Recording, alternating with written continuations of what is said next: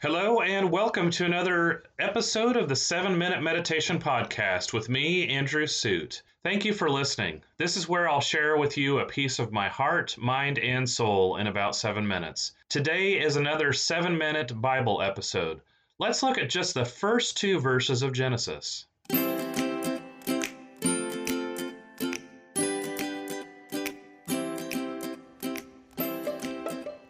Let's get our timer started, and away we go. Genesis 1:1 reads, "In the beginning, God created the heavens and the earth." In the beginning, God created the heavens and the earth. In the beginning, what an opening line. Better than once upon a time. Will the story end happily ever after? Genesis is indeed the book of beginnings. The heavens and the earth, humanity, sin, salvation, a called people, and so on. So in the beginning, God is an even better opening line. In the beginning, Elohim in Hebrew, which is plural for Eloah. Is this an allusion to angels, to the Trinity? But Elohim is used of the supreme God as well. So again, we have monotheistic, that is a one God connotation, while there's a almost polytheistic thing happening grammatically. And yet let me be very clear that the Christian God and the Judeo-Christian God, the Abrahamic religions are indeed a monotheistic religion, but there is a plurality going on here as well. So for Christians, we might even see that the Trinity is present here. Father, Son, and Holy Spirit, God, Redeemer, Comforter, different names that you would use for God. God said, looking ahead to verse 26 in Genesis 1, God said, "Let us make humankind in our image." Let us make humankind in our image. So in the beginning was the Word, and the Word was with God, and the Word was God. He was in the beginning with God. These are the verses of John 1:1 and 2, an obvious callback to Genesis, that in the beginning was the Word. In the beginning was this person who would come to be known as Jesus Christ, God the Son and the Son of God. Further in John, verse 14, it says, "All things were made through him, and without him was not anything made that was made." The Word of God is Jesus Christ, as revealed in the Word of God, that is Scripture. In other words, Jesus Christ is the revealed Word of God that we see in the written Word of God in Scripture. And the Word became flesh and dwelt among us. John 1:14. This is literally, in some ways, tabernacled among us, or built a tent among us.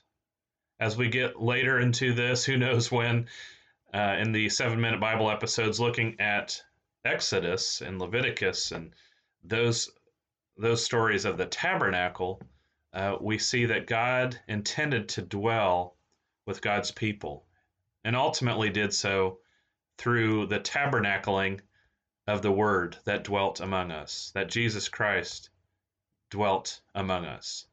I love the Message translation here, or the Message paraphrase. It says that the Word became flesh and blood and moved into the neighborhood. What a great image. And so we read next, "And the Spirit of God was hovering over the waters." The Spirit of God was hovering over the waters. Some, especially Jewish scholars, would disagree. But again, I do think we have evidence of God, Son, and Holy Spirit here. We have evidence of the Trinity within the first two verses of Scripture. And the Spirit of God was hovering over the waters. And we see that God created the heavens and the earth. Christ indeed is the uncreated creator that existed from all eternity and created the heavens and the earth, even as the Spirit of God was there and involved. Father Richard Rohr, a Franciscan priest and writer, talks about this in The Cosmic Christ, that there is the incarnate, historically, the person of Jesus of Nazareth, or Jesus Christ. The Messiah is what Christ means. It means anointed. It means Messiah. It is not Jesus's last name. And so the Christ is cosmic, is eternal, and it became flesh in the person of Jesus Christ. And so we have the heavens, or the Shema or Shema in the Hebrew, which is sky and air. Sky and air. Everything above and around, universe and breath. Theologically, God is transcendent and immanent. Those are some big words to basically say that God is transcendent. God is beyond, above, and outside the universe. God holds the universe in God's hands. And yet God is also immanent, close, present. Another theological word is omnipresent. That is, everywhere present. God is with us. Perhaps you've heard of Nicole Nordemann's song, Small Enough. Oh, great God, be small enough to hear me now. Oh, great God, be small enough to hear me now. The earth was without form and void, as Genesis 1:2 says. And the darkness was over the face of the deep, and the Spirit of God was hovering over the waters.